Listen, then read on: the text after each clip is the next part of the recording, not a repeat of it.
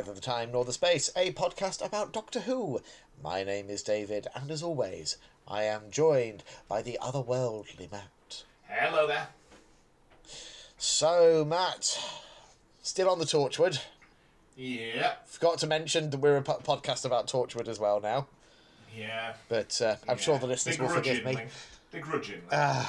It seems that way at the moment. So this week we're talking about Small Worlds, I think is the name of the episode, isn't it? It is, yeah. Yeah. So that's to look forward to, or not, as the case may be, listener. Make up your own mind. Has there been a significant drop-off in our listenership, Matt, since we started doing Torchwood? David, half of zero's still zero, isn't it? So. That's true. That's true enough. But yeah, I don't know. We'll talk about it later. How's your week been, Matt? Oh, it's been lovely. Yeah? What have you been up to? I took a couple of days off. I went to Manchester over the weekend. Lovely. So I was going to a gig and I thought I'm just going to go big and have a full weekend away. And it was lovely. Yeah, nice thing to do. Yeah, so I went to go see the Gaslight Anthem, one of my favourite bands. This is like their reunion tour. They split a few years ago. That's always a nice feeling, isn't it? Yeah, and it's easily in my top 5 gigs ever. Certainly in my probably even the top 1 for loudest gig ever. Wow. I was a deaf little boy the next day after that. But yeah, and I quite like Manchester. Like we're blessed because we live close to York, which is such a nice city. It's almost not like a city. And the centre of York is there's so much weird historical architecture and stuff like that there are times where you can almost trick yourself into thinking you're wandering around Ankh-Morpork or something. Yeah, so to go to a big city centre, I don't do it often, but I enjoyed it. I had a lovely walk around the Arndale Centre, went to the National Football Museum, went to Hard Rock Cafe for my lunch. It was just a nice couple of days, just peaceful to myself. Lovely. But a bit jealous, in all honesty. That sounds great.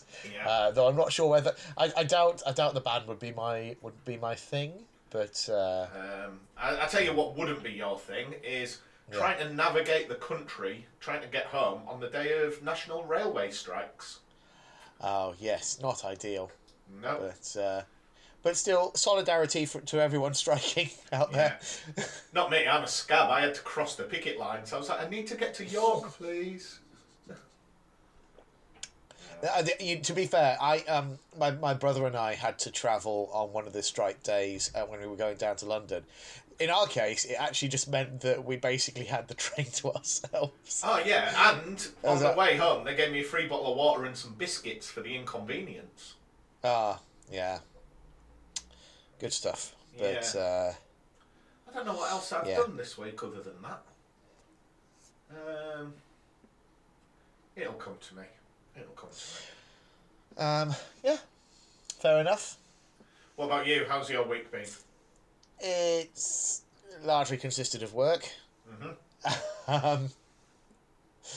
Been doing a bit, I've been trying to keep up with my reading because I think I mentioned, I blitzed an entire doorstopper fantasy novel whilst I was on holiday, and what generally happens is I get really into reading over holiday because I've got time, and then I stop making the time when I get back off holiday.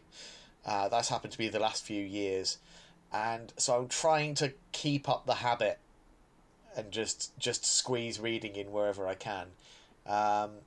So I've probably been quite antisocial, more so than usual, even. But other than that, mostly work. I did see my mum and my brother and my grandma yesterday. Good. Sort of Are they all well? A family day. Yeah, all doing pretty well. My grandma's 90 next month. Oh wow! Which is so that's not insignificant, but she's doing all right. Speaking of birthdays, today is the birthday of Britain's tallest podcaster, Rob from the Cloisterbell podcast. Oh, is it? Happy birthday, It is, Rob. I mean, it won't be when this comes out, but we're recording it on his birthday. Yeah. Retroactive happy birthday. I'm But trying to think what else I've done this week. Not much. I think I've watched the worst film I've ever seen. Oh, what's that? If you want to watch Moonfall, it's one of the worst films I've ever seen. It's another film, David, where the moon is an egg. Really? Yeah, but it's also a spaceship and it's also an AI, and it's about 10 different disaster films all smashed into one. That's too many things for the moon to be in one film. Yeah. Pick one thing. Oh, I tell you what, I'm fine with the moon being not a moon, but choose one thing for the not a moon to be. Yeah. We did get an email this week from Thomas Meehan, who I think is a new kid on the block. Right. Who basically said, "Hi guys, wondered if you'd consider bringing back television highlight of the week. If you do, watch this." And then he sent us a big list of things I'm never going to watch. And I'm not bringing back television highlight of the week, David, but right. You should watch She-Hulk. It's bloody good. Yeah, it's on my to-do list. Don't worry. I'm kind of torn because in my big sort of Marvel catch-up, I ended up skipping Moon Knight to go straight to Ms. Marvel because I was much more interested in Ms. Marvel. I watched the first episode of Moon Knight and I was like, I don't think I can be bothered with this. And so I skipped to Ms. Marvel. I ended up watching Ms. Marvel with my partner. I managed to convince her to watch it with me. And she enjoyed it greatly. Yeah. I think you'll like She-Hulk. It's a little bit silly, but it's very, very good. Well, I like a little bit silly. So, I'm very much excited for that.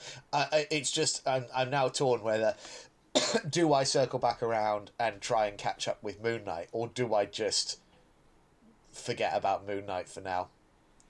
I'm leaning towards the latter, in all honesty. Yeah. Oh, but I'll tell you what else I did this week. Yeah. And it all depends on how organised we are, David. It might have come out by the time this episode comes out. Might come out the week later. But because our next bonus episode, we're doing the Horns of Nimon.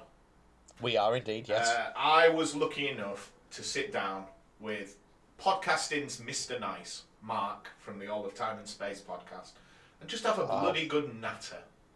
Yeah, what a treat. Yeah. So I'm going to edit that and put that into our little review. I'm not going to do that for every bonus episode. If people have suggested a bonus episode and they're like, "Oh, when's Matt going to ring me?" Not happening. All right?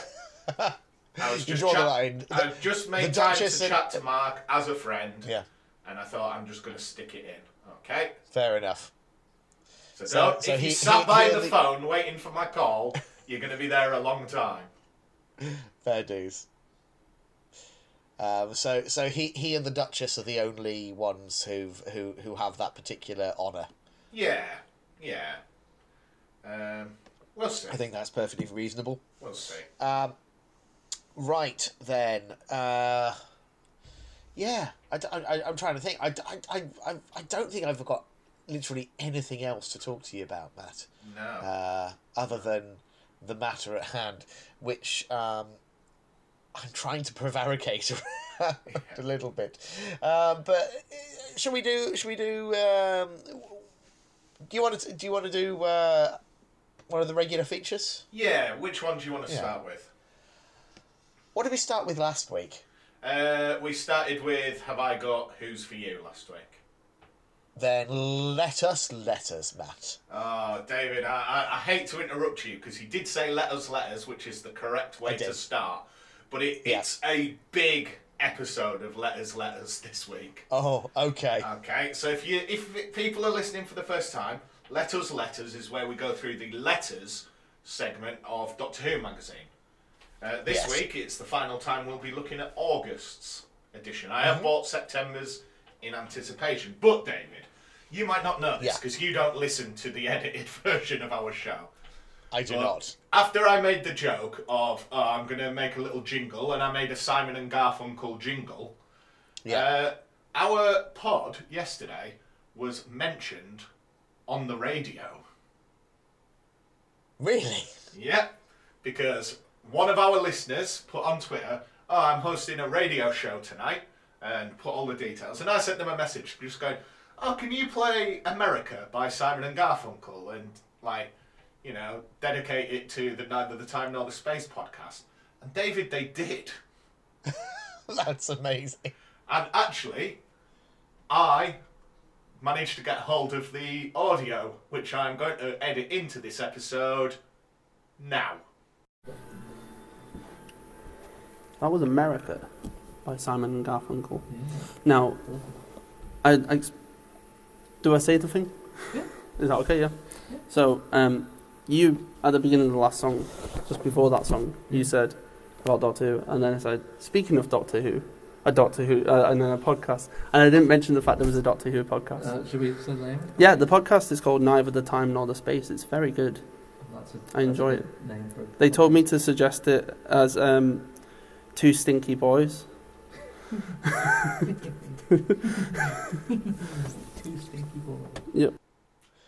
So there you go, David. Well, So, I'm actually going to have to listen to the edit this week, aren't I? yeah, well, this is where it gets good. Because I Yeah. think, now that we've been mentioned on Halton Community Radio 92.3 FM, I think I'm going to induct James Swifty Swift into the Marty McLean Hall of Fame.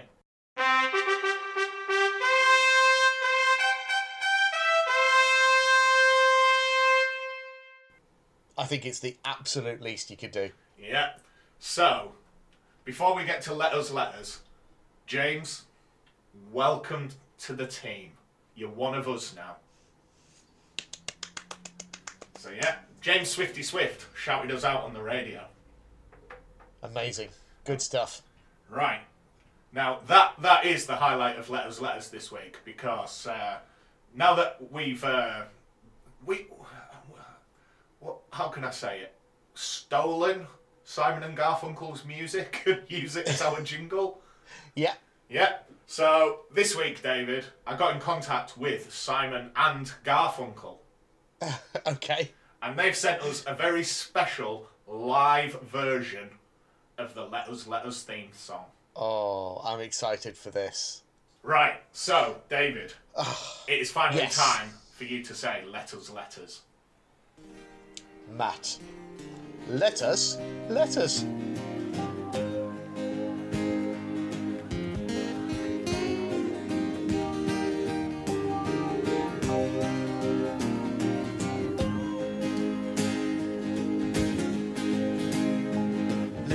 Letters.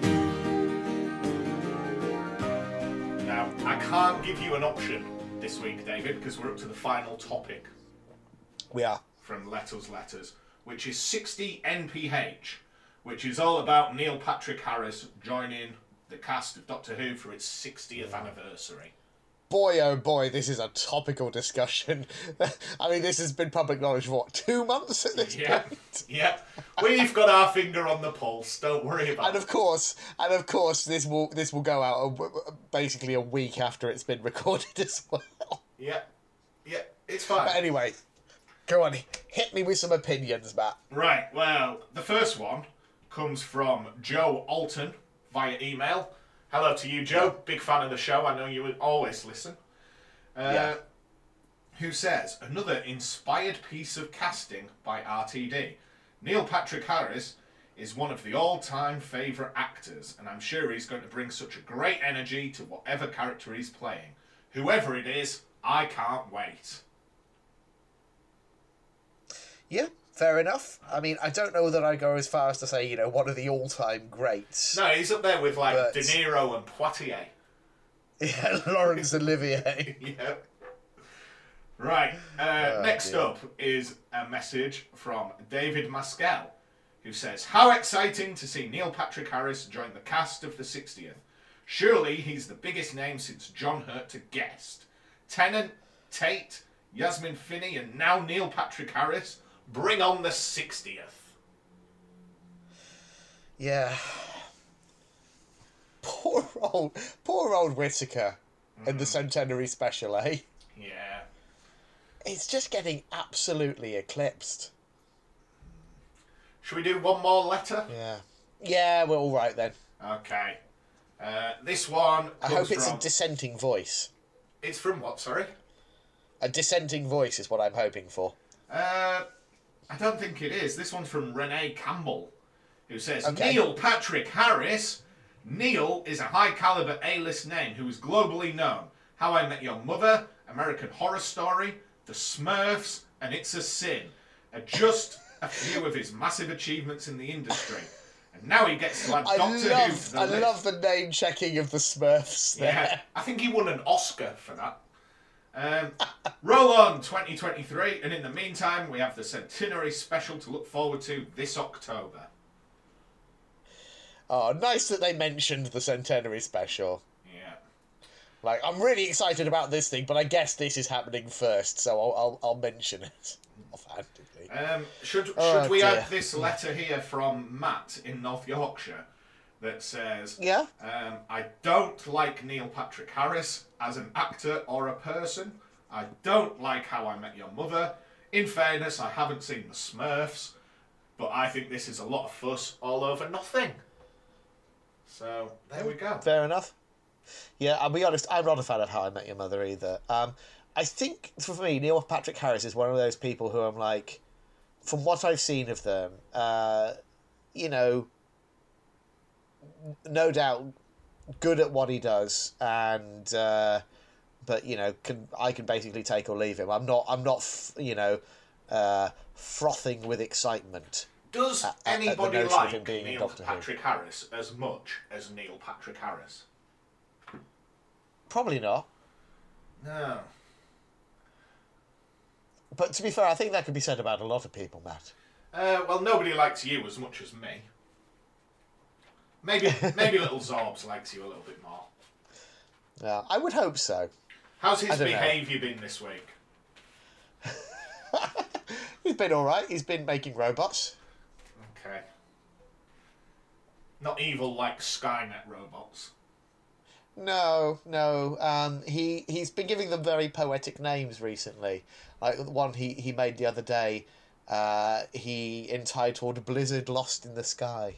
Oh, wow. Yeah, it's a real thinker, that, isn't it? It's like a haiku. Yeah. But yeah. Other than that, it's been all right. He's not called me a stinky boy again, Good. so Good. that's all right. But yeah, I don't know. With the Neil Patrick Harris thing, I'm basically of the opinion that the RTD and the casting people involved probably know what they're doing. He's one of those actors that, like, you don't cast him unless you've got something suitable in mind. Mm-hmm. You know what I mean? It's like, a bit like, I don't know, I guess like Brian Blessed. Not that they are similar actors at all, but they're personality actors, if you like. Yeah.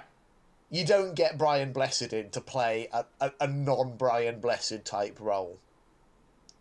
And I think the same's true of Neil Patrick Harris to an extent.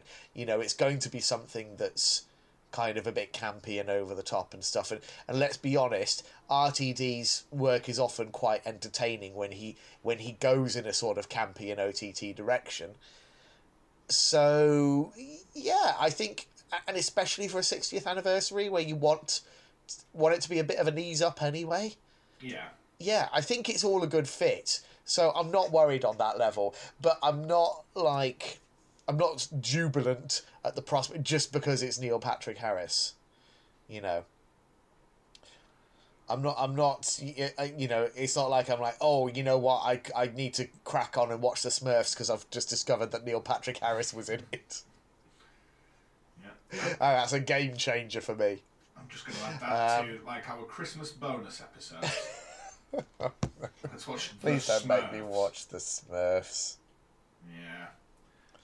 But yeah, that's letters, and with that, we retire the August 2022 edition of Doctor Who magazine. Before we do, Matt, can I add one special addendum to this this if it's going to be a regular feature? Yeah. Can you tell me, apart from the letters, what was your favourite part of the magazine this month? Any features stand out for you? I did actually have a quick look through it. A lot of it was about the films, wasn't it?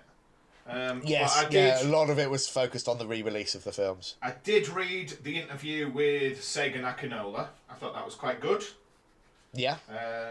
Quite I'm gonna miss interesting. him. I didn't read that bit about the Cybermen because they're boring. I did not read that part about the Daleks. I did have a little look at that comic bit, but it didn't make any sense because I haven't seen the other bits. I did read that bit about the Zygon inversion. I thought that was quite good. It was good to, see behind the scenes. Let me keep flicking through. I did not read any of the reviews of the Big Finish books because I'll never listen to them. I did have a little look at the bit about Doctor Who Redacted, but we're going to talk about that in a little bit. We are. Not really interested what books are coming out. I was going to do the crossword actually, but I haven't done that yet. Thought that could be quite fun. That's another idea for a segment, isn't it? Yeah. Should we just sit together and do the crossword in DWM? Yeah. It'll take up an entire podcast. That was it. I just couldn't remember 6 down, 5 letters. Who is the ally of Chesen? Yeah, you know what? I'd struggle with that too. It'll come to me. I always find that with the crosswords, like, nothing makes me feel like less of a Doctor Who fan than the DWM crossword. I'm just like, who knows this? Like, what sort of clue is this? Sontarans, for example. I'm guessing that's just aliens, but could be anything. It could be. Yeah. Because earlier on, the there's ones that always also get me is when it's Harriet production Jones, codes. for example. They usually throw at least a couple of production codes in there, like, production code for the web planet. I'm just like, I don't know what the production code of the web planet is. Yeah. I feel I should know that. Creature eaten by the Krillitane. Now, it'll come to me. Yeah. And then, I just didn't really read any of that magazine other than the letters, if I'm honest, David. But, if we jump ahead to September's issue, it's all about Bernard Cribbins. It is. There is a lot of Cribbins content this month. Yeah. I didn't want to, jump ahead and just read it, so I'm probably going to take a look at that. I really wish I had it whilst that train strike was on. Yeah, it would have been handy. And the thing is, when we started Letters, and I read the star letter of the month, and I was a bit condescending and a bit sarcastic and a bit rude. I don't think I'm going to do this time, because I'll probably cry thinking about Cribbins. So, all good. Right, shall we do Have I Got Who's For You? I think we probably should. I'll just boot up searchwise.net now.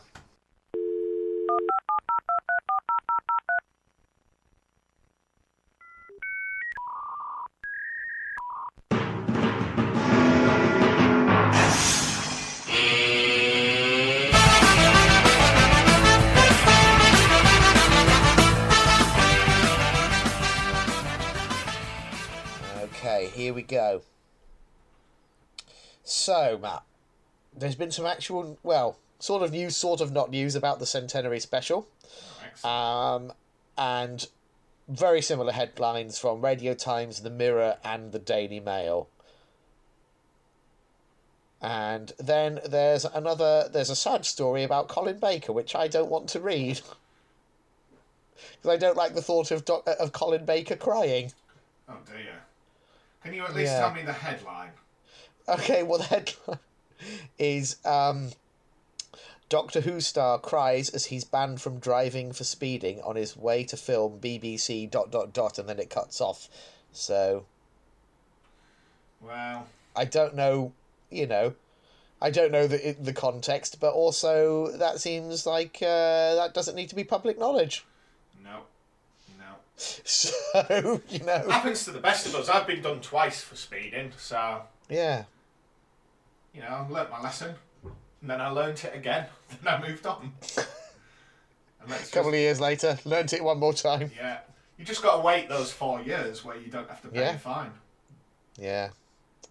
Alrighty then. So the Radio Times headline is Doctor Who Centenary Special to pay tribute to past Doctors. Mm-hmm. And that's in quotes, so who knows who's saying that and what the context for it is. Hello, my love. How can I help you? I'm going to mow the grass. Do you want me to shut the window? Yeah, I suppose. Just so you haven't got mow noise. Yeah. I don't know whether it'll get picked up or not, but that's very thoughtful of you, thank you. Well, I can hear you outside, so I figured you'd be able to hear me outside. Most likely. Got anything you want to say to the assembled Doctor Who fans out there? Birds! I don't know where Little Zorbs gets it from. No, me neither. Like, are you alright, David? Do you ever need a respite? You can come round to my house if you want. Alrighty, so the only other thing that's jumping out as me as a potential thing you might be interested in is Doctor Who star Jenna Coleman addresses potential return. Oh, get her back. Get her back. Comic book. Yeah, so... Just for all those weirdos that hate Clara, just get her back. Oh, God. There would be, like, I don't know, a sort of 5% of the Doctor Who fandom that might genuinely detonate with rage at the prospect of Clara returning. Yeah. Which would be, I don't know, fascinating. But so which are we clicking on, Matt? It's crunch time. Do you want Radio Times Centenary Special information, or do you want Jenna Coleman sort of saying nobody's asked me yet, but I'd probably consider it if they did? Let's go Radio Times, since you've basically outlined the Jenna Coleman story. It's what everybody always says. Yeah. You know. And half the time it means that they have been asked and they have already filmed their scenes, but they're not allowed to say because they've signed an NDC. Yeah. That's it. Like, for episode 200, David, which is coming up in a few weeks, I can't confirm. Nobody's called. Okay. So. I mean, we hope you're going to make an appearance. Yeah, I'm sure the fandom's clamouring for it, but at the moment, I've got several projects I'm working on, so... So, you know, we'll just have to wait and see, listeners. All right, then. Doctor Who Centenary Special to pay tribute, in inverted commas, to past Doctors. Next year may be Doctor Who's 60th anniversary, but it seems that fans will be getting an early celebration of the long-running sci-fi shows past in this year's upcoming Centenary Special. The Mirror has reported that Jodie Whittaker's Swan Song episode will see her wearing... quote, many items worn in the TARDIS over the past 6 decades, including the Second Doctor's check trousers, the Fourth Doctor's scarf, the Fifth Doctor's celery, the Seventh Doctor's question mark jumper, and the 10th Doctor's tie. It's going to be a busy costume, isn't it? Source reportedly told the Mirror that getting Jodie and some others to wear some of the best-loved items in the Doctor's wardrobes over the decade seemed like a fitting and perfect way to mark the BBC's 100-year anniversary. The BBC declined to comment when approached by RadioTimes.com. The Mirror has also reported that the special will feature, quote, a host of cameo appearances by former friends and companions to go alongside the already announced Janet Fielding and Sophie Aldred, reprising the roles as Tegan and Ace respectively. This will reportedly play out in the form of... I'm not going to read that bit because it's getting into the realm of something a bit too spoilery for me, I think, for us to read out on the pod. The Centenary Special will not only act as the end of Whittaker and showrunner Chris Chibnall's era of the show, but will also form part of the BBC's own celebration marking 100 years of the broadcasting service. So, I mean, unconfirmed by the BBC, sounds a bit crap to me. Yeah. Not going to lie. I think a lot will depend on the execution if they're really going down that route. Yeah, that just sounded like a slow news day, didn't it? Yeah. And any modicum of gossip and they've gone for it. Yeah. I do think there's probably some truth to the idea that there are additional companions featured that have not been announced in the trailer. Mm-hmm. I would love it if they're keeping Susan under their proverbial hats. Yeah. I mean, we discussed spoilers recently, didn't we? It'd just be nice if there was one big positive surprise that nobody sees coming. Yeah. And above all else, I really, really hope that it is not just a celebration of Doctor Who, because we've got next year for that as well, but I want it to specifically feel like a celebration of the Chibnall era. Mm-hmm. Which, I am still broadly a defender of. Like I've said before, I'm always really open to criticising things if they don't work for me, and I did do that on many occasions as we were watching through the Chibnall era for this podcast. But at the end of the day,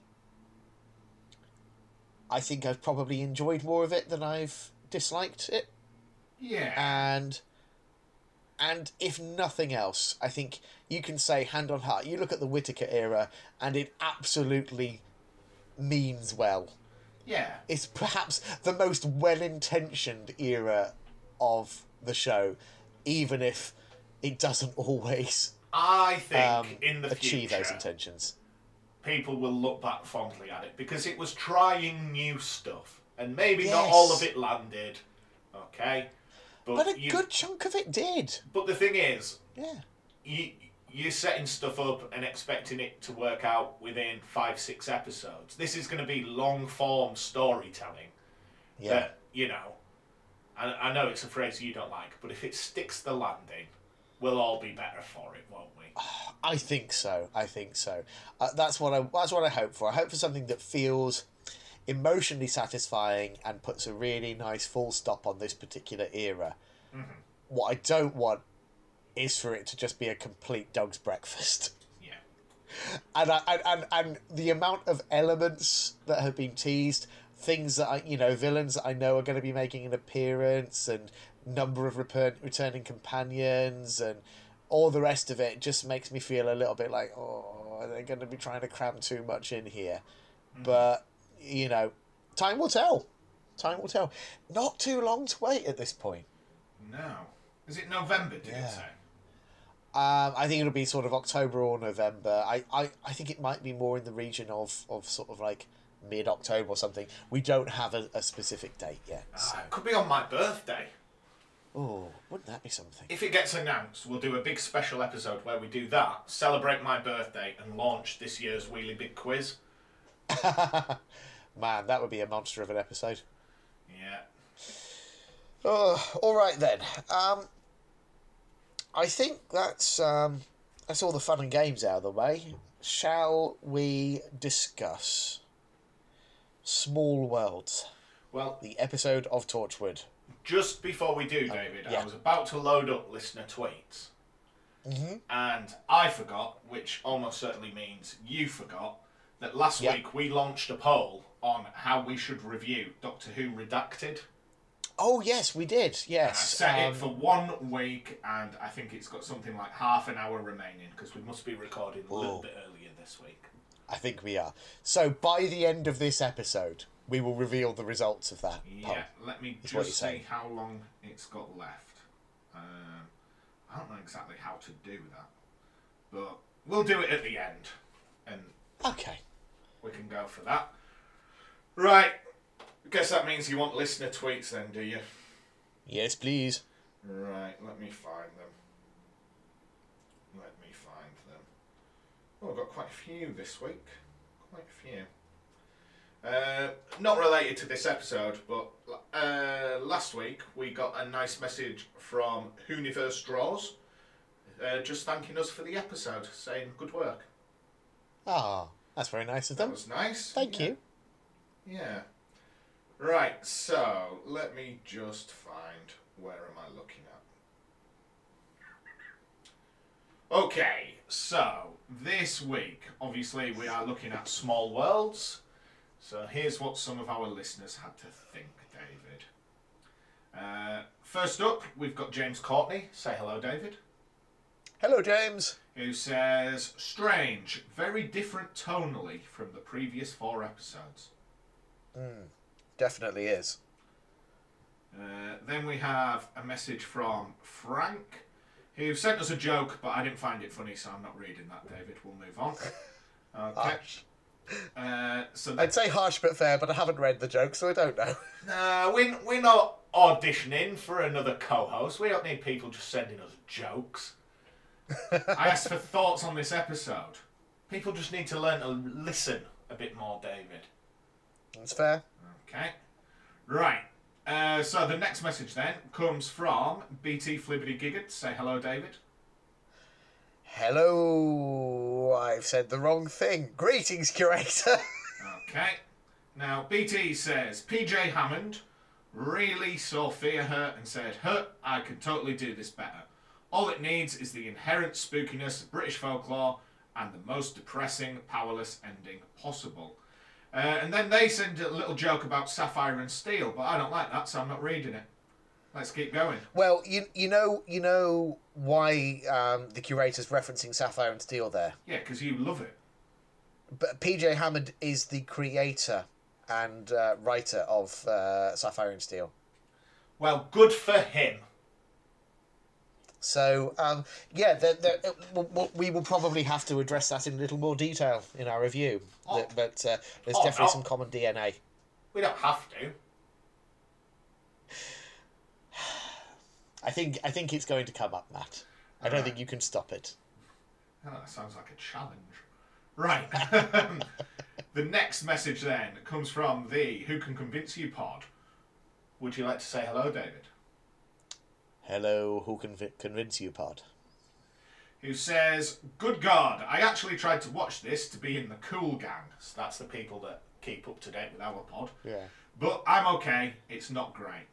So anyway, what does everyone think of rechargeable batteries? I've got loads of them, but my charger doesn't tell me when they're fully charged. What do you think of that? I do find them a bit of a pain, rechargeables. I want to... in my ideal world, I'm using rechargeables for everything, but I've never lived in that reality. No. Also, to be clear, Harry, keeping up with the pod and having to watch Torchwood every week, that doesn't make you part of the cool gang. What we are doing is not cool. Right. I'm going to mention this, David. I wasn't going to. Yeah. Because it's nobody's business but my own.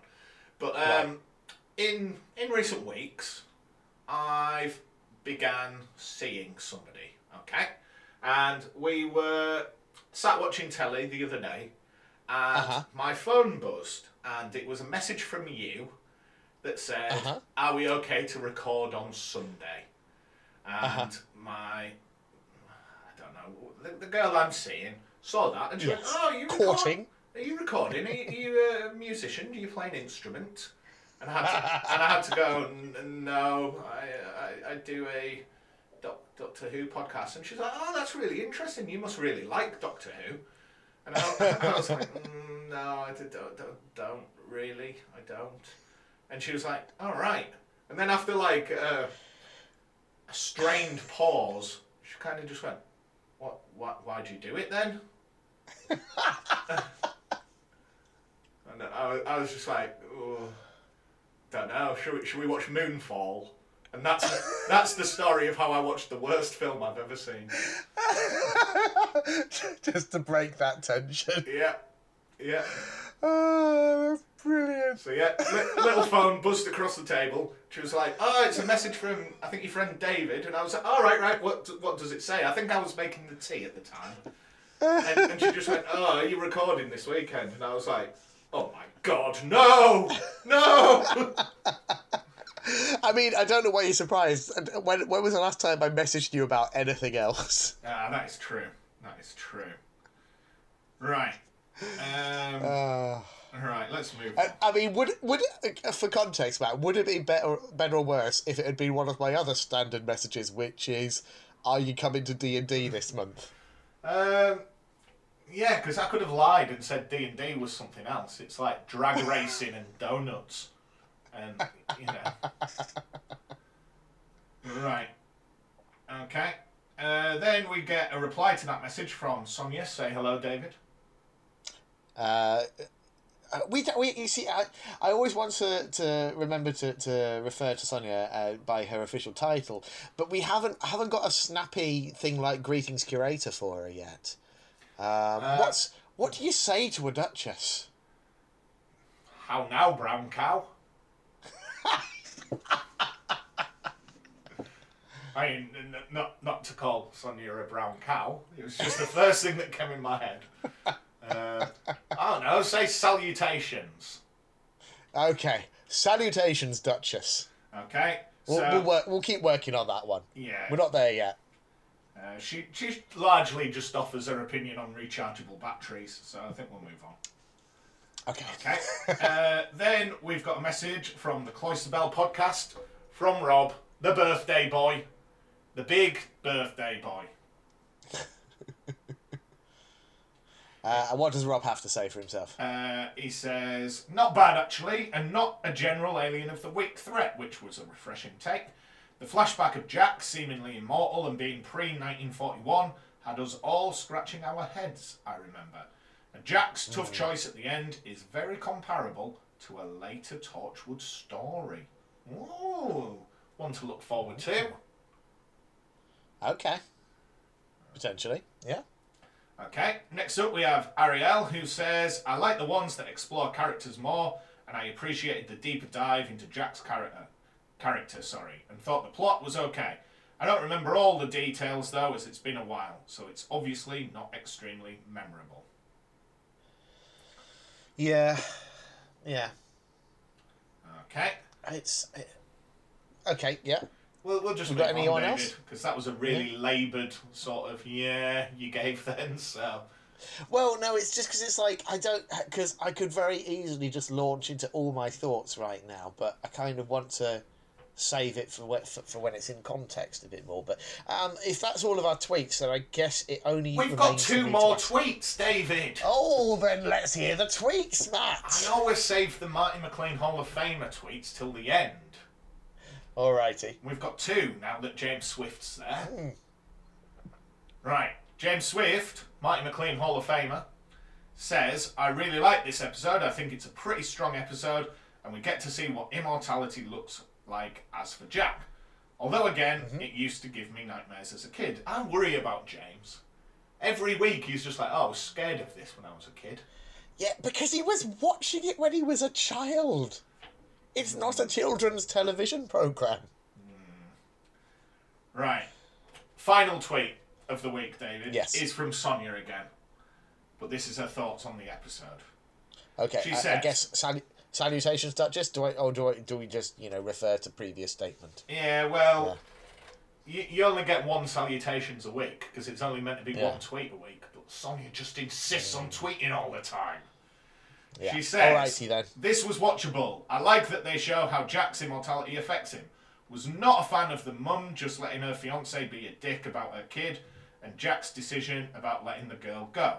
The mum loses her fiancé and kid in 1 day and Jack's like, nothing I can do about that. Not cool. Yeah. Everybody's awful in this. But I think that's just a running theme of Torchwood. Yeah. Everybody's awful. But yeah, all right then, Matt. So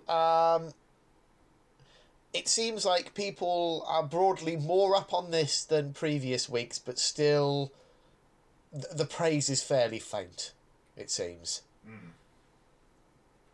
Where do you stand on this episode? I don't know, if I had to... I don't know if I'd say good episodes, some bad bits, maybe. But, it was good, and I didn't, normally when I watch these, it takes me all day, because I watch it in chunks, because I can't be bothered. But I couldn't put my finger on, 1 outstanding moment, nor 1 moment where I was like, oh, I hate this. It was just meh. Yeah, I think the thing is, it's the first episode that feels competent from start to finish.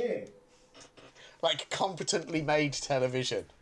Like, if it was this, but with maybe one of the other plots, like, I think some of the more poorly made episodes perhaps had better plots. And Yeah. I don't think they've quite married the two yet. No, we've certainly yet. Okay, let me put it this way: we've yet to watch an episode of Torchwood that I would willingly watch again. Yeah, absolutely. And I'm still not there with this one. And like when we watched Doctor Who, Yeah. like I think when we watched the entire first episode, the entire first series, I was like, Yeah. oh, this is okay. And it took me to the second series to watch a story that I really bought into. I have not reached that point with Torchwood yet. No.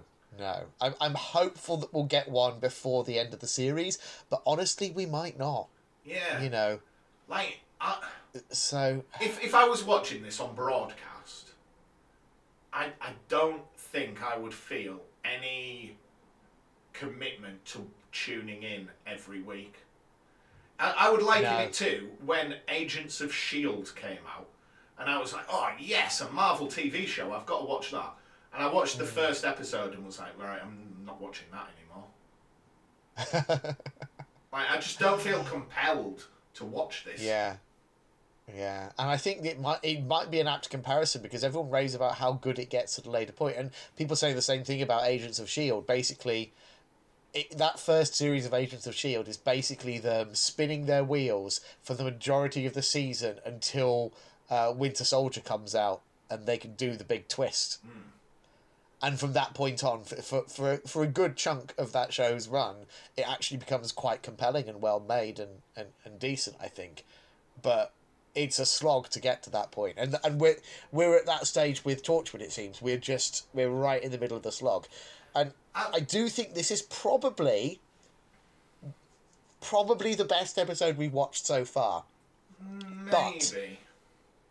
But what I do want to say is I have a personal particular bugbear with it, which is really making me struggle to actually enjoy it. And I think we'll probably just get onto it now, so I can just kind of get it out of the way. I do not like the lack of any attempt of a scientific explanation for the creatures in this story. They just go, our machines don't know what they are, so yeah, what do you want me to do about it? It basically seems to be implying that there is some kind of spirit realm within the world of Doctor Who. And that doesn't fit with my interpretation of that admittedly broad and contradictory canonical universe. But David, to me, it's like you've never seen K9 and Company. Christ. But it's a bridge too far for me, that. It's like, it's more in the realm of something I'd expect from a Neil Gaiman novel, or what Ben Aronovich does with his Rivers of London series, which I really enjoy, but it's a different thing. You know, if you're just focusing on doing like folk horror and spirits and fairies and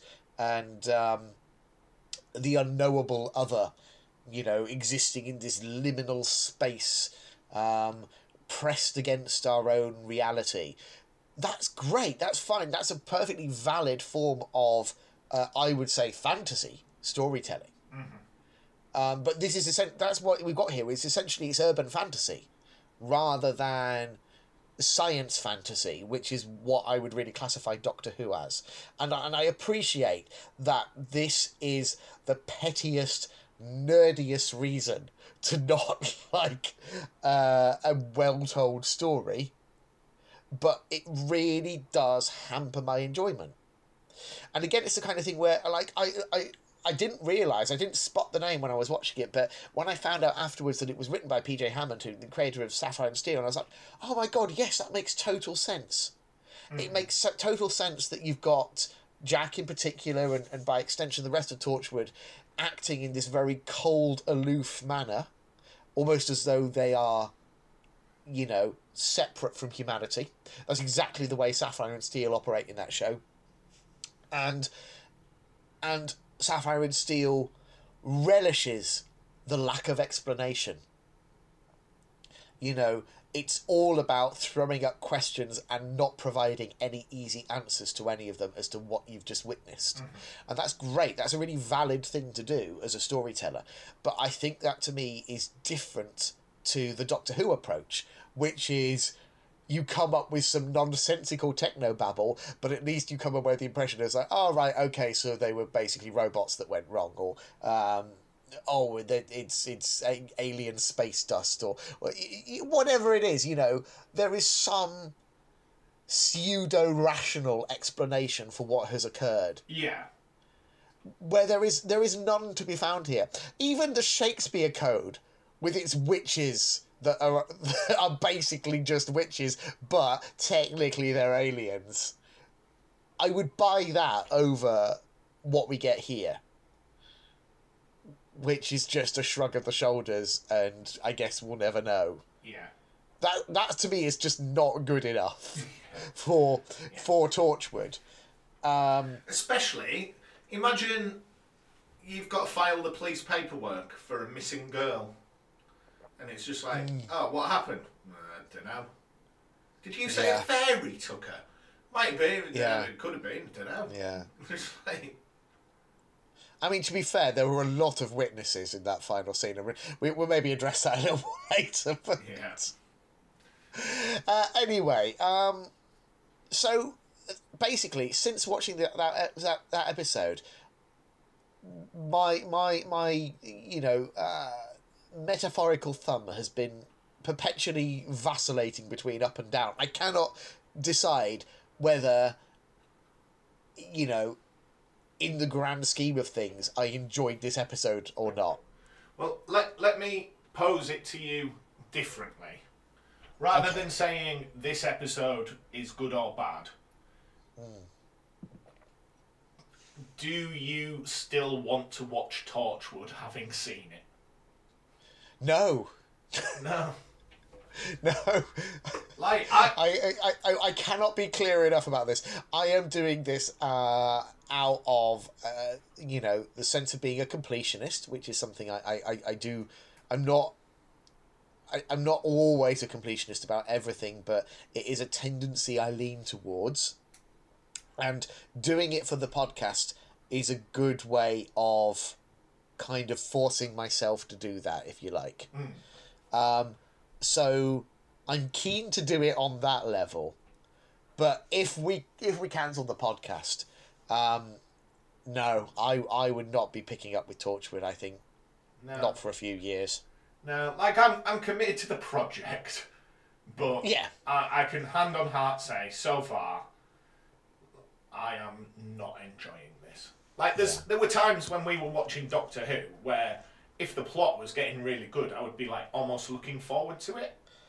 Yeah. Whereas I watched this morning because I've had all week, but I didn't want to spoil my week off by watching Torchwood. Do you think we're being hampered as well by the complete lack of any kind of story arc?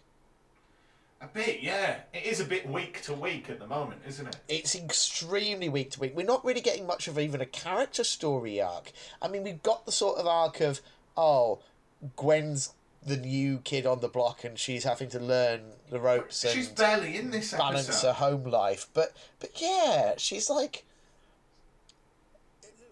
I've yet to be given any reason to care about any of the people in this show.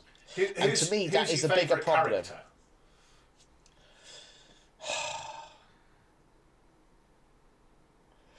I think, weirdly, probably Owen. Yeah, sex pest. Because even though he is clearly the most immoral and awful human being out of the bunch, I don't know, Jack's a very close second at the moment. But despite that, one, Burton Gordon plays him really well, and two, there is a bit of an enigma about the man. Like, this episode, he's just spouted off local Roman history. Like, that's just... Like, How? What? Who is this guy? Why does he know this stuff? I thought he was like a science guy initially, wasn't he? Yeah. Wasn't he meant to be like the techie one? Yeah, but I think they've kind of put that upon... Is it Tosh? Tosh. Tosh, yeah. Yeah. Tosh is certainly the one in front of the computer screens a lot of the time. Yeah, it's almost as if in the pilot they put too many characters in, and now they don't know what to do with them all. Yeah, but like, there's no discernible big bad. There's no real character arcs. So yeah, I'm just left kind of flailing and not really knowing why I should care. What did this get? 4 series? 4 series, yeah. Bloody hell. To be fair, I do know the structure of series 3 and 4 are very different to those of 1 and 2. Right. Well. Should we just review it? Should we get it out the way? I think the time has come, yes. Right. Yeah. So, this is Small Worlds, episode 5 of season 1. Are we even halfway through the season yet? Nowhere close. Okay.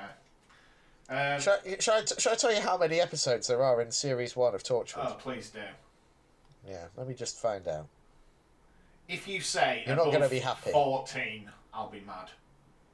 Yeah, I can tell you now, mate, you're not going to be happy. Here we go. 1 second. Just waiting for my... Oh, you know what? No. I thought it was worse than it is. It is 13. That's so okay. We're not above 14, but we're only just. Only just. Still, I mean, still too fortunately, much, isn't it? Yeah, fortunately, we've got episode 200 coming up. That will give us a week's respite. But, oh boy, right. Yeah. Right, so this is from the 12th of November 2006, written by Peter J. Hammond, directed by Alice Troughton. And she did some of the Sarah Jane Adventures as well, didn't she? Yeah, she's a name that's cropped up a few times before. Yeah. I'm certain every time it comes up, I Google whether she's related to Patrick Troughton, and she's not. And she's not, no. So, we open in a forest where there's an old lady who we later learn is called Estelle. Looking for them, David. Ooh. Capital T, them. So she sees some fairies and takes a photo. Except these fairies are big, freaky monster men. Yeah. What do you think of their design? It's okay. It's okay. I think by the climax of the episode, we are really pushing the very limit of what you could get away with in terms of CGI on a BBC budget in 2006. I'll put it that way. But I think overall the design works for the concept of the episode. What do you think? Yeah. I mean, I almost think if the CGI's not great, less is more. I think it was ruined later on in the episode where you've got them in broad daylight and interacting with people, and that's when it started to look a bit hokey. Yeah. Right, so after the credits, we see Jack is dreaming and is asleep. Does that like directly contrast something you said 2 episodes ago? Yeah, I'm just going to go back to last week where I specifically wrote down that Jack does not sleep. Yeah.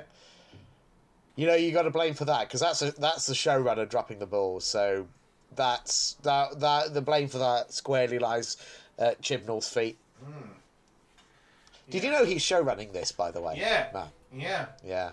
I was just trying to find in my notes, but I have made a point of saying last week he specifically said, "No, I don't sleep." But here he is, knocking having a little out nap. 40 winks. Yeah. And he's having a dream of some soldiers until Ianto appears. Yeah.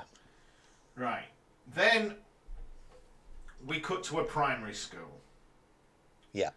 Where we see a chap called Mark watching a girl.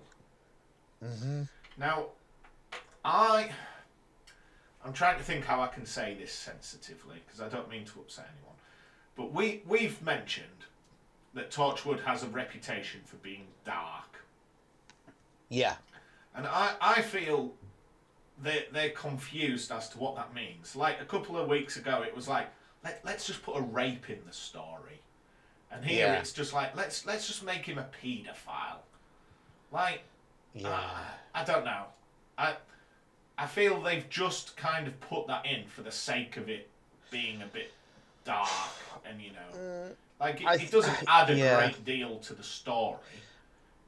I mean, I don't know. I do think that the for better or for worse, the theme of child abuse in various forms is kind of central to this story. I mean, we see later a different form of child abuse occur, and ultimately, you can handle these themes in the context of science fiction in a way that is sensitive and purposeful and not sensationalist.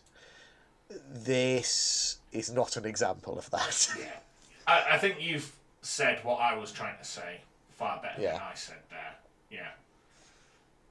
Like, later on, where they're in the police station, and it's just like, he's a paedophile. And the cast of Torchwood may as well have all gone, ugh! It's just not responsibly handled, I feel. No, not at all. Not at all. Right. And I honestly think part of the reason is so we have a means of basically, not resenting the death of the character. Yeah. Yeah. Which I don't know. This is a whole thorny issue that maybe is best left unprodded for now. But lazy is what I would call that. Yeah. Yeah. It's just almost like a cheap trick to immediately establish this guy is bad. Yeah. Okay. So Mark is watching a girl.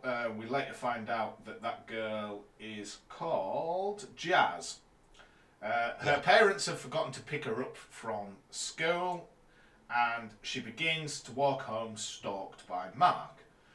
She tries to evade him. He stops his car and says, "Oh, I'm here to pick you up. Your mum and dad have told me to." But she sort of fends for herself, fights him off a bit, and then some of the fairies attack him. He manages to escape in his car and get away. Yeah. Gwen and Jack, meanwhile, are attending a talk by Estelle, the lady from earlier, and she shows her pictures that were taken at the start of the episode, although Gwen is sceptical. She laughs and jokes and says, fairies aren't real. Until Estelle, the lady, says that she was familiar with Jack's father. Yeah. And I think deep down I knew where this plot was going to go. Yeah. But if only for half a second, I was intrigued. Like, we might get a bit more about who Jack is and where he's from. This lady might not necessarily be who she says she is. But it turns out it was exactly what we thought it was going to be. But we'll get to that. It was, but in a way where the timelines make no sense. Well, which maybe we will get onto at a later date. Yeah. A later point, but yeah. So we then cut back to Mark, who is being haunted by the fairies. He's stumbling through like a market. And I've put, he coughs up blood, but the blood is petals. And that's what we'd seen in Jack's dream earlier. So I was watching this part on my phone, and I was sort of like, I was keeping a fairly close eye, but my vision isn't great, and it was a small screen. So at first, I thought he was just like, sort of like coughing up chunks of meat. Oh God. I thought it was like sort of bits of his internal organs or something. I was like, oh, this is a bit strong even for Torchwood. Yeah. And then I sort of found out afterwards that it was just petals. I was like, oh, okay, yeah, that makes more sense. Yeah, like, yeah, until you realise what it is, it's quite unpleasant aesthetic, isn't it? I mean, either way, it's grim, but at least in one, it's grim and thematically appropriate. Yeah. Yeah. Right. So, Jazz is shouted at by her parents for walking home alone, but she says, "Don't worry, Mum, no one can hurt me." Yeah. Oh, the arrogance of youth, eh, David? I remember being young and feeling that way. I mean, well, Little Zorbs, he genuinely does seem to think he's bulletproof. Yeah. Nothing can hurt him, but I'll tell you what, his the words that hurt boy, me. Yeah. He'll learn. Yeah. He'll learn. So then, the old lady, Estelle, has a photo of Jack's dad. Oh, they look very similar, don't they? And it turns out Sure she do. dated Jack's dad during the war. Yeah. Yeah. Gwen begins to question Estelle, and we find out that Jack's dad would be like 90 years old, if that was the case. Jack works out that the fairies are not alien. This is where we get to what you said earlier. Like, oh, nobody knows what they are. They're part of us. They're just here. Yeah. And it's funny because it's like, I mean, a lot of that speech, if the Doctor was saying it, I'd almost buy it. But I genuinely, I just needed half a sentence's worth of technobabble. Just a little something, just to bring it over from that realm of pure fantasy and into science fantasy.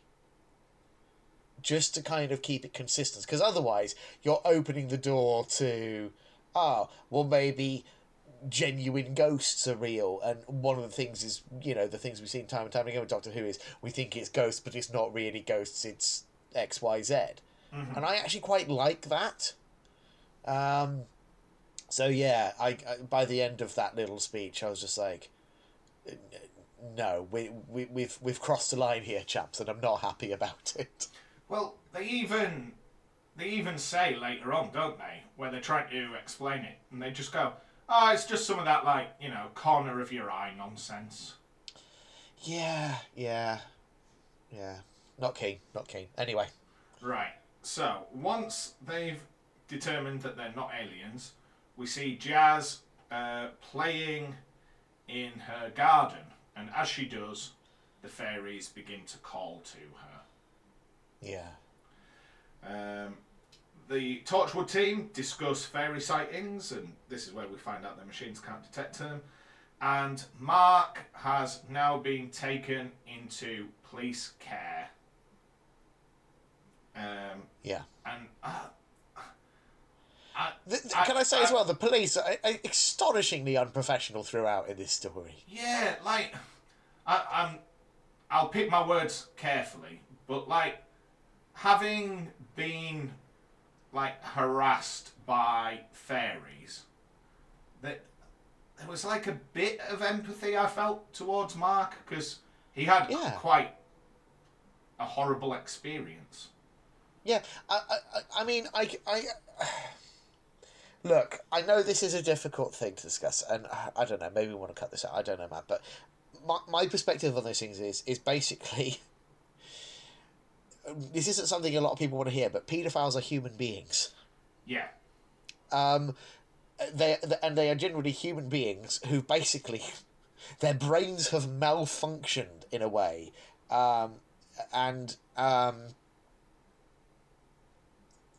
it is, I don't think treating any human being as though they are a literal monster is helpful. I think that is a slippery slope. Especially, he is pleading for help. He does say, I've done bad things. Maybe I'm being punished for this. But, his fear is real. Yeah. But yeah, so like right from the off, that just like when he's first sort of apprehended by that police officer, and she just like says, you know, right, you're coming with me, you nutter, or whatever. And it's just like, I'm pretty sure in police training they probably tell you not to speak like that to people you're apprehending. It's like, I don't know. I mean, you could imagine it in an episode of The Sweeney, but Yeah. we're not in The Sweeney anymore, are we? Right. So yeah. So Gwen questions Jack as they begin to investigate some standing stones. I thought you'd like that bit, David. Oh, you know I love a standing stone, Matt. So the fairies then attack Mark as Jazz speaks to them in her bedroom, and her mum comes and interrupts. Jack visits the police station, where we see that Mark's suffocated alone in a locked cell. Yeah. Okay, so this is where we start to get a bit of mystery. Yep. Yeah. And is that when the Torchwood gang sort of bustle in, and Tosh apparently is able to do a full autopsy with her eyes? Yeah. And just look at him and just go, wow, suffocation. No markings. He's fully dressed. He could have been stabbed under his shirt. Oh, man. Yeah. No, they really... I don't know. I think a lot of this comes from basically cutting corners. I'm gonna make the comparison again, actually, with Rivers of London, because I think there is a bit of shared DNA. Not just, I mean, especially with this episode, but also more generally with Torchwood. And like, one of the things that I love about that is you've got this small skeleton team who deal with this stuff, but they're not experts in everything, that they can't possibly be. So like, they have a particular doctor that they go to for autopsies, who kind of like understands that magic is real in this universe and stuff, and is able to kind of see some really strange causes of death and not be, you know, and be open to possibilities outside of you know, the normal realm of human understanding and stuff.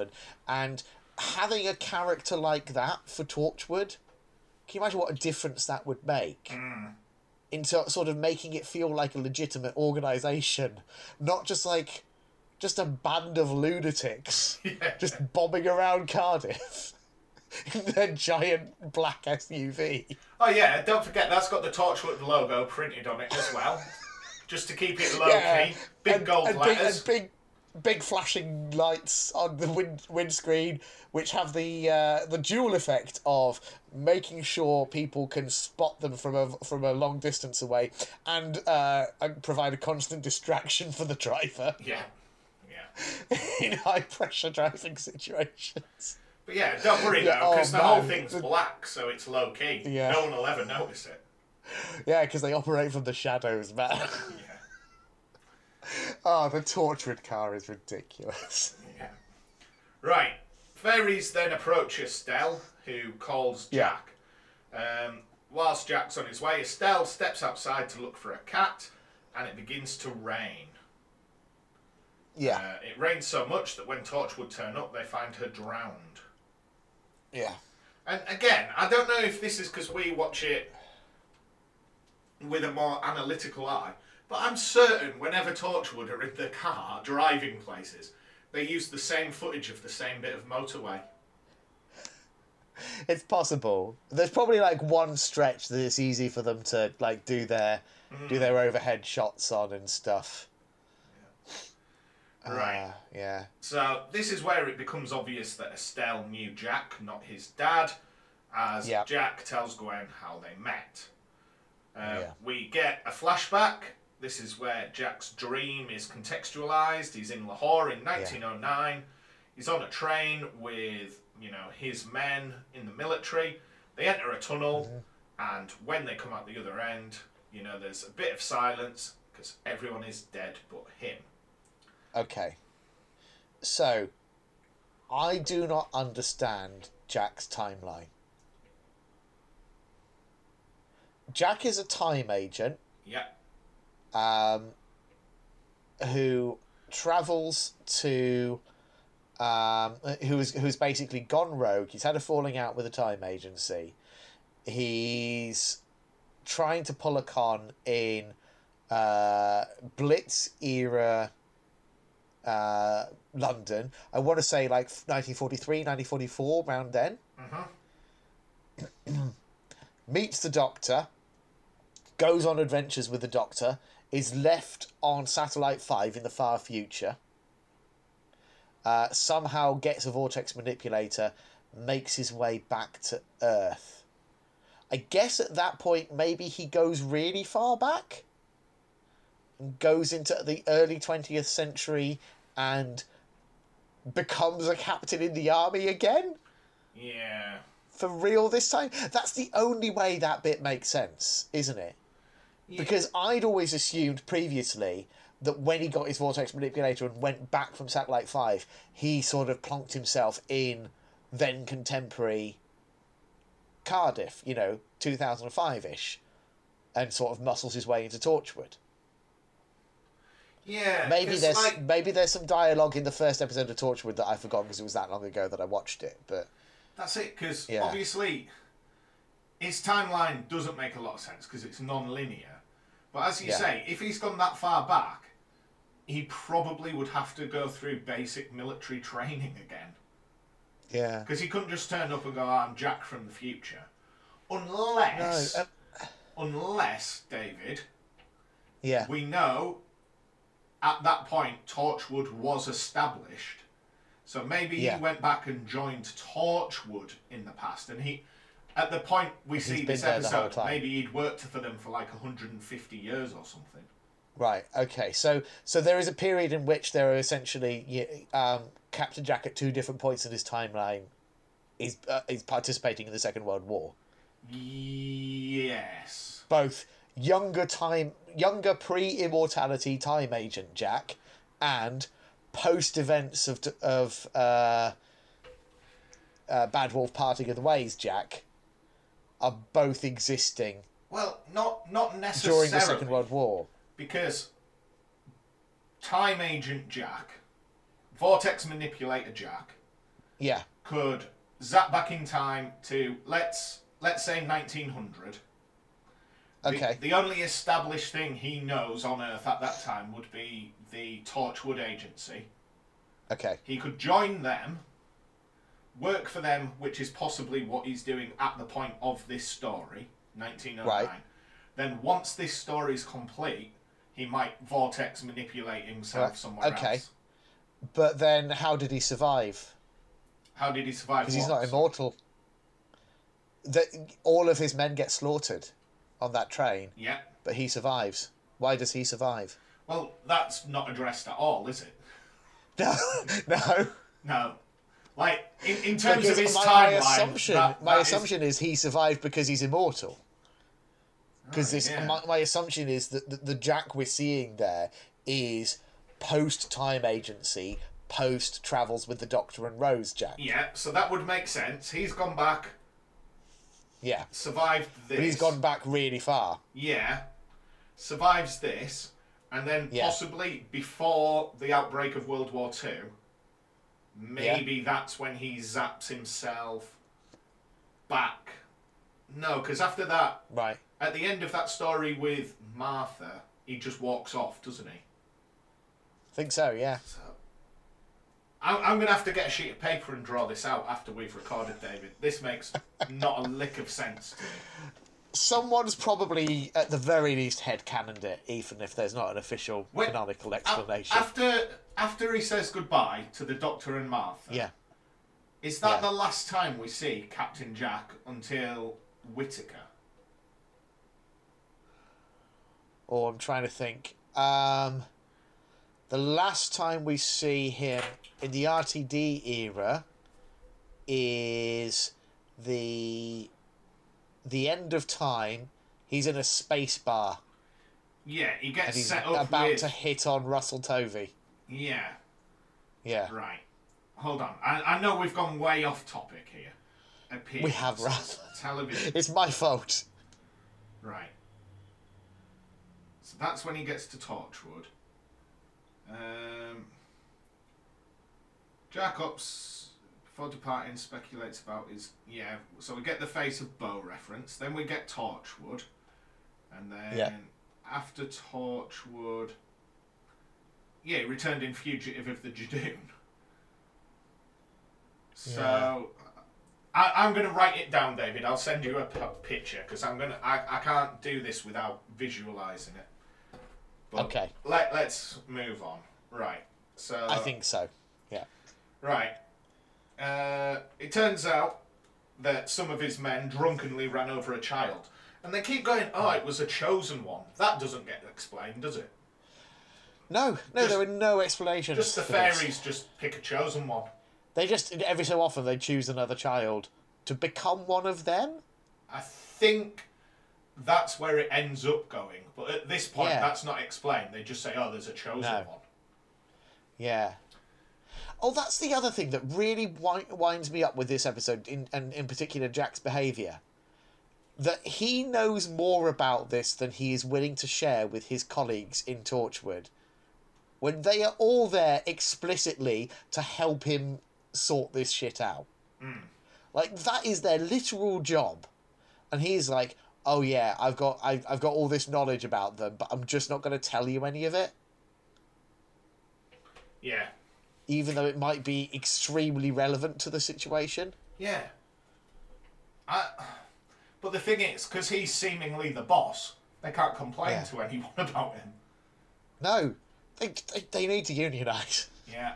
Get in touch with Harriet Jones. Although, is she dead at this point? No, not yet. Yeah, I'd write a letter to her. Yeah. Right. Gwen goes home to a ransacked flat. Turns out the fairies are after her.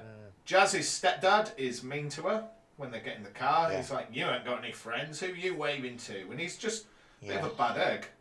Especially because she's bullied when she goes to school as well. I'm going to be honest. Cartoonishly so. Like, I mean, I'm sure... Okay, yeah, I'm sure there are horrible stepdads out there that are probably that bad, but, like, I almost can't wrap my head around a stepdad speaking to their partner's child that way. Yeah. Especially, why doesn't Jazz talk to her mum about this? I mean, yeah, who knows? Who knows? I mean, the whole thing. I don't really want to dwell on the sort of child abuse aspect of it too much, to be honest, because it's just unpleasant and poorly handled. Yeah. Right. So Torchwood begin to detect odd weather again. Yeah. It's at Jazz's school. So whilst Jazz is at school, her stepdad begins fencing up the garden so she can't go down to the bottom of it where she meets the fairies. Yeah. Torchwood speak to Jazz's teacher as her family have a big party. Jazz sees that the garden's been all fenced up and her stepdad hits her when she gets mad. Yeah. So Jazz just unleashes all hell and sets the fairies on the party. Yeah. And this, we've alluded to it already, but like the CGI in this scene, it's like it doesn't hold up. I don't want to harp on it too much because it's nobody's fault. You know, they were working within the limitations of both budget, time, and technology available to them at that time. So, you know, they do a decent enough job under the circumstances. But it's... Yeah, it's enough that it kind of pulls you out the story, I feel like. Right. So, as the Torchwood... And also, it doesn't... the other thing is, sorry to interrupt, but, like I say, there are so many people at that party that just openly witness this nonsense.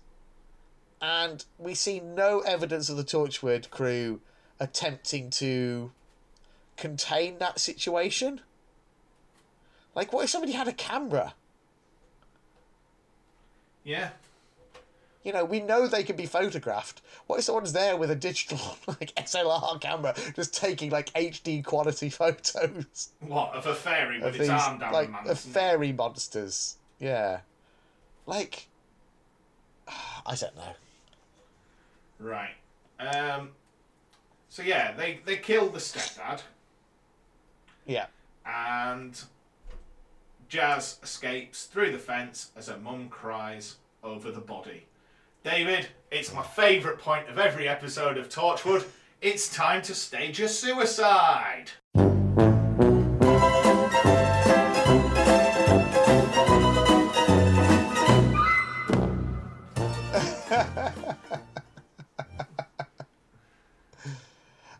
Let's get a body out the cooler. Let's stage a suicide. Yeah. Right. Jazz then tells Jack she can see an illusionary forest. So Jack begins to barter for Jazz with the fairies, but she says, actually, I want to go. And when we see that the fairies can, cause all sorts of havoc, in the end, Jack decides, I need to give this girl up to save the world. Yeah. And as he does that, Jazz's mum appears just to see her daughter disappear. So, Yeah. Here's staged suicide number 2, I imagine. Yeah. Okay. Possibly followed by real suicide number 3 shortly thereafter. Yeah. I mean, because that woman's life is in tatters at that point. She was just having a lovely barbecue, and then here we go. There is literally no recovering from that, is there? Oh, no. No. So yeah, I don't know. It's done in such a cavalier fashion, and I don't think we're supposed to think, oh man, Jack, what a hero, what a good guy. But I don't know. There's something about the utilitarianism of it that does rub me up the wrong way. And also, I think the blow's meant to be softened by the fact of oh, it's fine. She wants to go. She'll be happier. And little Zorbs will be happier if I say yes to him having that third scoop of ice cream. That doesn't mean it's a good idea to give it to him. Do you know what I mean? Yeah. Yeah. Oh, Yeah. So, Torchwood... But despite all of this, I still think it's probably the best episode of the series so far. Yeah. Maybe. I don't know. Sorry, let's wrap this up. Don't worry, as we're doing this, I'm just writing my Captain Jack timeline.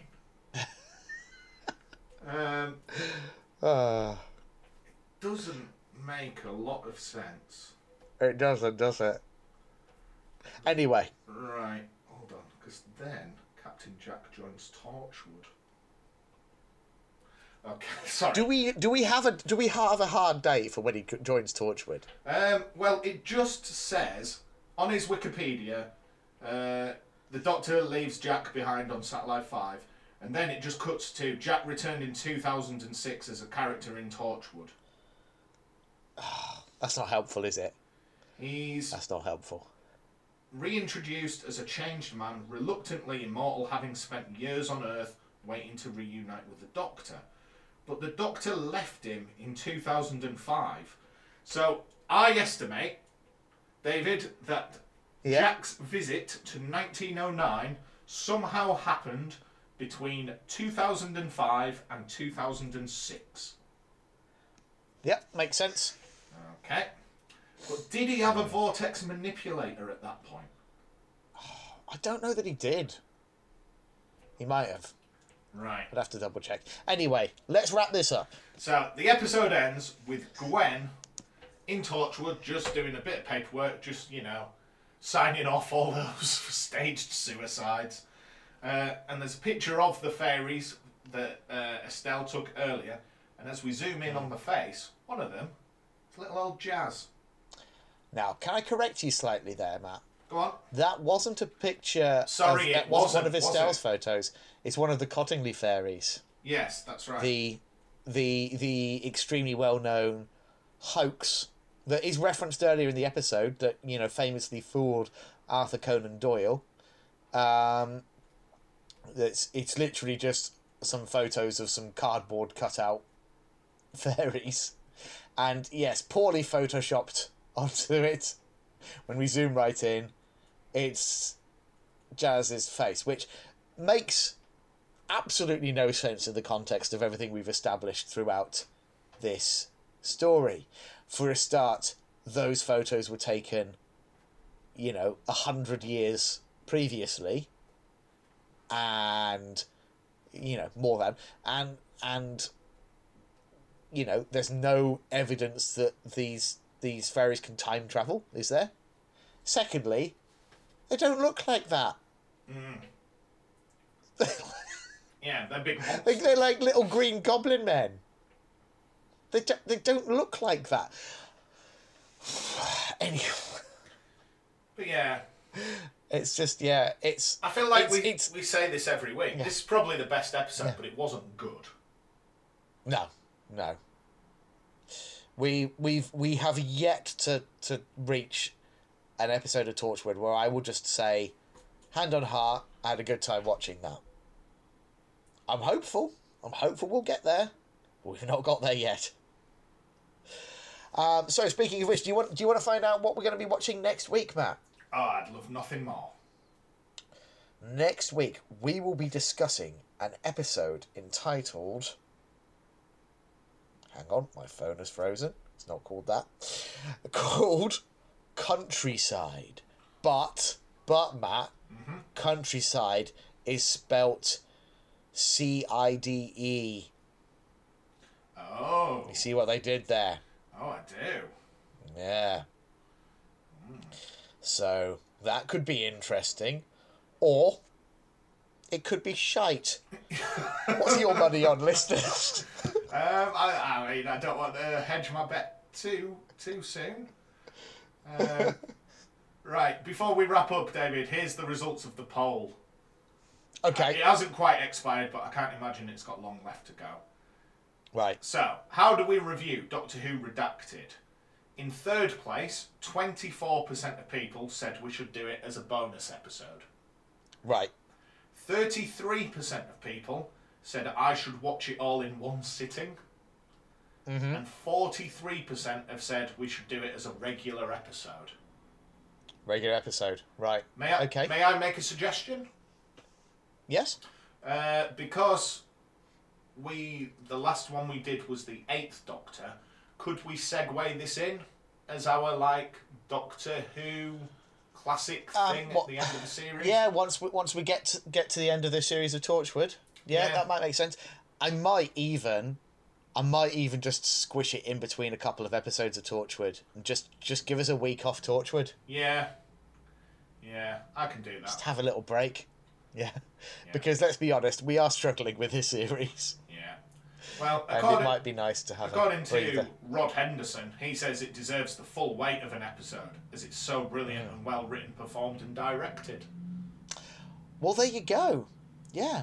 I mean, I'm looking forward to having an excuse to finishing it off. I've heard the first 3, and I have enjoyed them. So, yeah, I expect when we do it, we probably won't go beat for beat, because I think there's 10 episodes, something like that. Yeah. You know, it's a fair chunk of stuff. But I expect what we will do is we'll maybe kind of go episode by episode through the series and talk about what our thoughts and feelings were as the story unfolded. Does it sound like a good approach? Yeah. Yeah. So I'll try and give people a bit of advance warning. I'll look at the schedule and see what I want to do with it. But either way, before the year is out, listeners, we will do a full episode on Doctor Who Redacted. David, I've solved it. I've been whilst you've been talking, I've solved the timeline. Yes, right. He had a vortex manipulator after he'd been given his immortality. He travelled back to 1869. His vortex manipulator burnt out. That left him stranded. Okay. Now, if I just go a bit further forward. Now, is that official or is that headcanon? This is on TARDIS Wikia. He joined the London branch of Torchwood. Hold on. Right. In 1909, he went to Lahore. Yes! It all lines up, David. But then I want to see what happened when he got to the war. He later fought in World War II and claimed to have been a prisoner of war, blah, blah, blah, during the war. She wanted to spend in the night.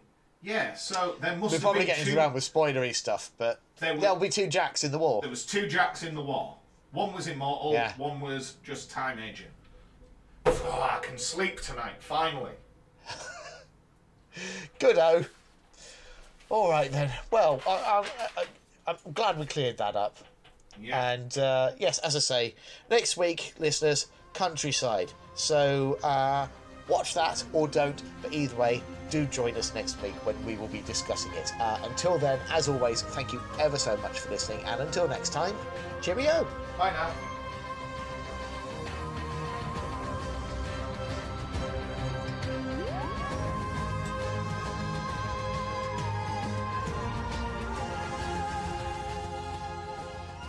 Thank you for listening to Neither the Time Nor the Space. If you wish to contact us, our email address is timenorspacepod@gmail.com, and on Twitter we are @timenorspacepod.